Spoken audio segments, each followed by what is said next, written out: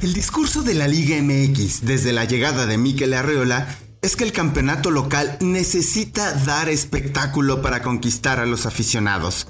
Un concepto demasiado subjetivo, pero que tiene un par de datos que nos ayudan a dimensionar por qué está lejos de esa meta.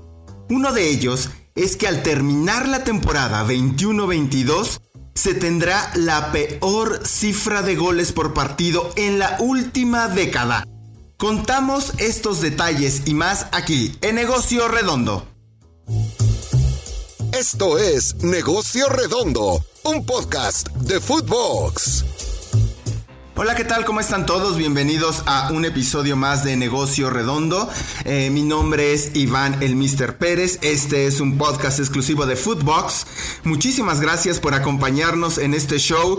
Y bueno, pues hoy uno de los temas más polémicos y también subjetivos que hay es pues cuánto espectáculo da el fútbol mexicano respecto a pues los parámetros que requiere o que necesita o que ha establecido la propia Liga MX pues para seguir conquistando a los aficionados que regresen a los estadios ahora que cada vez pues bueno se abren más las puertas y que bueno hay la posibilidad de recuperar esos ingresos de taquilla que desde el 2020, desde marzo del 2020 por el tema de la pandemia han sido bastante irregulares. Pero bueno, comencemos. El tema de espectáculo, es decir, ¿qué es espectáculo? ¿Cómo lo podemos definir? ¿Qué es y qué no es? Al final del día está claro que es un concepto demasiado subjetivo. Tal cual es que, bueno, pues le puedes ir a un equipo por herencia de tu familia, le puedes ir a un equipo por cómo juega, pero también es cierto que, bueno, a ver, seamos muy honestos, hay quien apoya demasiado al Atlético de Madrid y quien no, porque considera que la capacidad de la plantilla que tiene el Cholo, por ejemplo, pues podría dar mucho más en términos de show deportivo, mucho más vertical, que siempre esté atacando.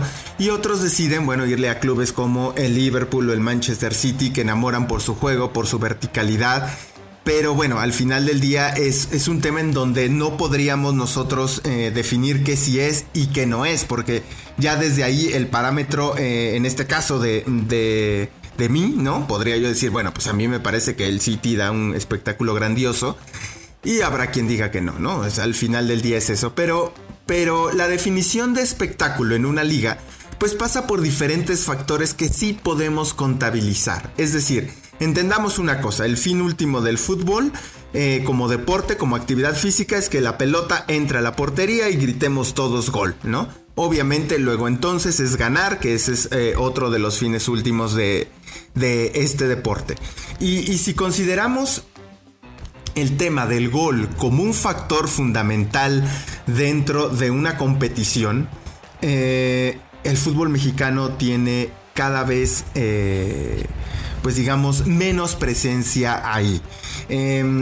Hace unos días en el newsletter del Mister lo que hicimos fue un poco hablar sobre este tema y si en algún momento, por ejemplo, de la temporada, en la 15-16, uno de los puntos más altos en temas de gol por partido llegó a ser de 2.9, hoy para la 21-22, a falta de 3 fechas de que termine, digamos, el clausura 2022 para contabilizar ese promedio de gol, es el peor que hay en las últimas 10 temporadas, el peor, es decir, 2.33 goles por partido. Nunca antes, al menos desde la campaña 2012-2013, se había tenido un registro tan bajo en temas de goles. Por supuesto que bueno, pues hay ligas donde pues quizá haya más goles, que no precisamente es espectacular, pero sí es una referencia en términos de, a ver, ¿para qué pagan ustedes un boleto para ir a ver un partido? Pues de esencia para que haya goles, para que haya espectáculo, pues para que vean a sus jugadores favoritos o para que su equipo gane como sea, ¿no? Pero al final el ganar como sea hay que meter goles. Y ahí es donde este deseo de Mikel Arreola de hacer una liga espectacular, bueno, pues se le sale de las manos, porque sí que es verdad que, bueno, pues ahí es difícil tener como un control de eso, ¿no? Si hacemos esta odiosa comparación, ¿no? Que para muchos ya lo es, ¿no? Cuando hablamos de la Liga MX y la MLS, bueno, pues hay un detalle que me parece relevante comentar. Se hizo en el Mister este comparativo de, a ver, cómo era el rendimiento de goles en las últimas 10 temporadas de ambas ligas.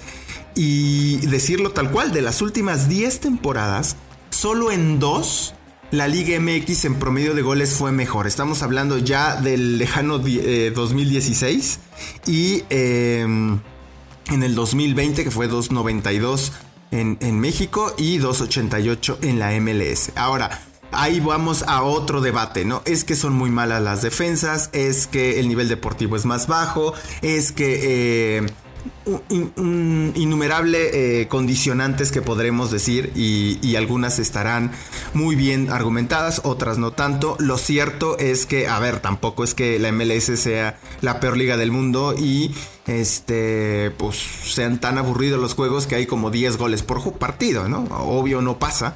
Pero sí en este departamento uno de los temas es hacerlo espectacular y la MLS, además de tener todo este aparato de marketing que lo hace excelentemente bien, todo el storytelling por club, inclusive la internacionalización de la liga, más goles por partido, pues bueno, sí ponen en otro nivel a la MLS. Hace algunos años, Bleacher Report, este medio estadounidense, decidió hacer como una especie de comparativo de cuál era la liga, pues mucho más espectacular. Y ahí también, hay que decirlo, la MLS ya derrotaba a la Liga MX por diferentes factores. La Liga MX estaba ubicada en el sitio 11 y la MLS en el 8º.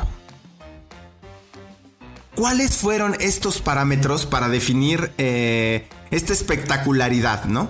¿Cuáles fueron estos puntos que, pues de alguna manera Bleacher Report tomó en cuenta? Fue en su momento las tarifas de transferencias más altas, el promedio de goles por partido de la liga, el valor del 11 más alto por lo que fue en términos de mercado. Es decir, había muchas cosas que estaban tomando en cuenta, además de la asistencia a los inmuebles, que ha ido a la alza en los Estados Unidos. Y bueno, estos temas fueron relevantes e importantes para definir que la Liga de los Estados Unidos estaba en el 8 y la Liga MX en el 11.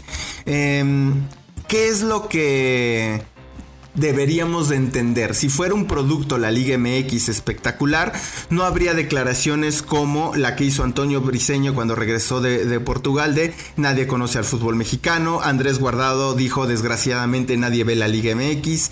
El fútbol mexicano es un gran desconocido en Europa, dijo en su momento Paco Gémez, entrenador que estuvo aquí en el Cruz Azul. Nadie ve el fútbol mexicano en Europa, Javier Aguirre. Es decir, hay muchas variables para poner que la Liga MX está fallando en 2 puntos. Primero, el espectáculo, obviamente. Y segundo, el tema de posicionamiento de marca fuera de nuestras fronteras. Ahora, hay otro dato que también es muy importante que tiene que trabajar pues los clubes, la liga y hacer que este número funcione.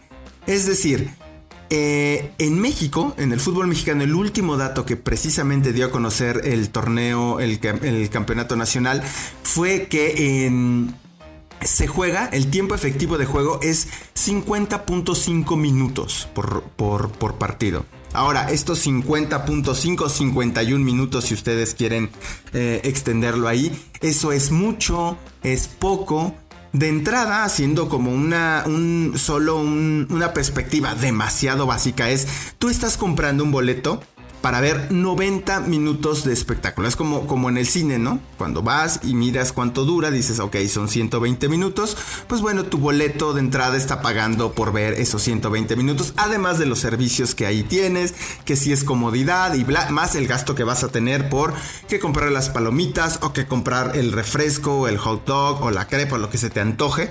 Es decir, no solo estás pagando por el ticket, seguramente pagarás por más, ¿no? Pero bueno, vas a estar ahí 2 horas. Aquí estás pagando por ver un partido de fútbol que en teoría tiene que ser al menos 90 minutos y te están vendiendo solo, estás pagando por solo ver el 56% de ese show o ese espectáculo.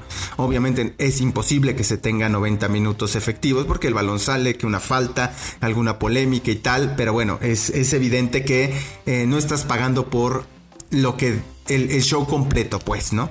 Ahora, estos 50 minutos es mucho, es poco. ¿Qué es lo que pasa, por ejemplo, en otros campeonatos en ese respecto? El CS Football Observatory hizo justamente hace unas semanas un análisis del tiempo efectivo de juego de diferentes ligas del mundo, y los datos son impresionantes. La Eredivisie, que es el campeonato de fútbol holandés, se juega 63 minutos el tiempo efectivo de juego, es decir, prácticamente 13 minutos menos se juegan en el campeonato mexicano. Es decir, ya hacia ahí hacemos una comparación de costo-beneficio.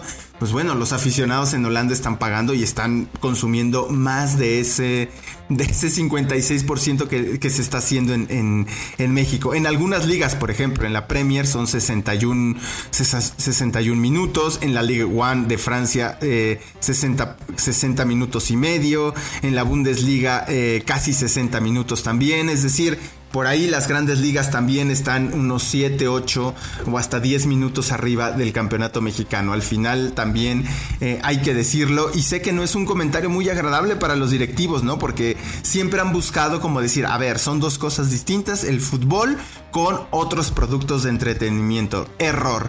El aficionado no lo considera así, es decir, una pregunta que es una pena que no me pueda responder directamente ahora mismo, pero es, ¿tú has considerado el espectáculo, ¿no? O la calidad o digamos tu pasado reciente para decidir ir o no a un estadio, por ejemplo?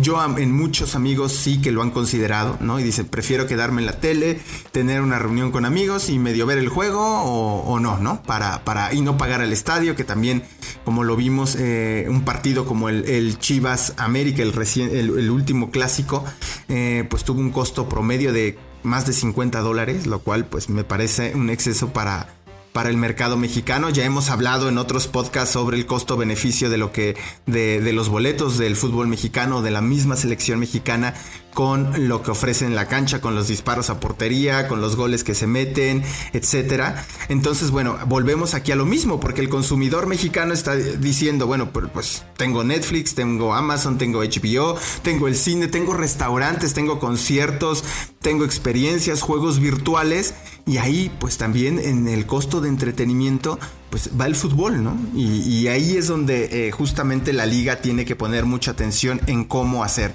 Ahora, ¿hay algún método para lograrlo, para hacerlo?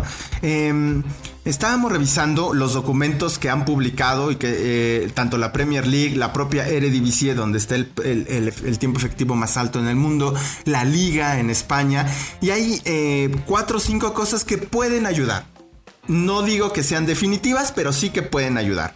Uno de ellos es el ascenso y descenso, que le permite a todos los clubes la oportunidad de aspirar a estar en la máxima categoría y saber que competir es importante para meterse o lograr en esta división, en la división más importante del fútbol local. Eso es buscar el resultado porque sabes que tienes un premio deportivo, para resumirlo.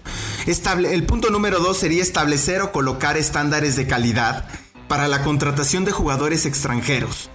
Cierto número de apariciones en selección nacional, seleccionado juvenil, entre otros, ¿no?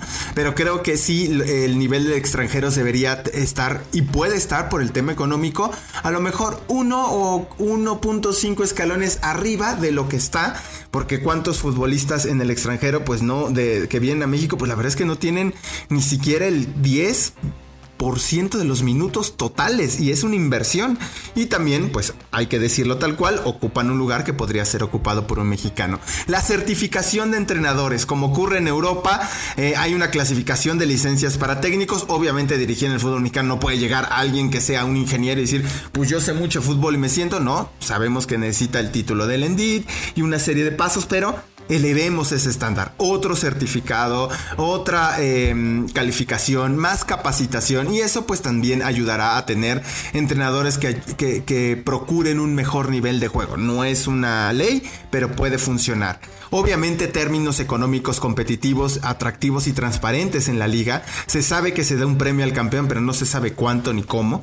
Es decir, creo que mayor competencia con incentivos económicos puede ayudar. Ok, tengo que llegar a estos puestos para al menos tratar de estar en la Conca Champions y competir, y sé que eso me va a retribuir económicamente. Ese es otro punto a favor.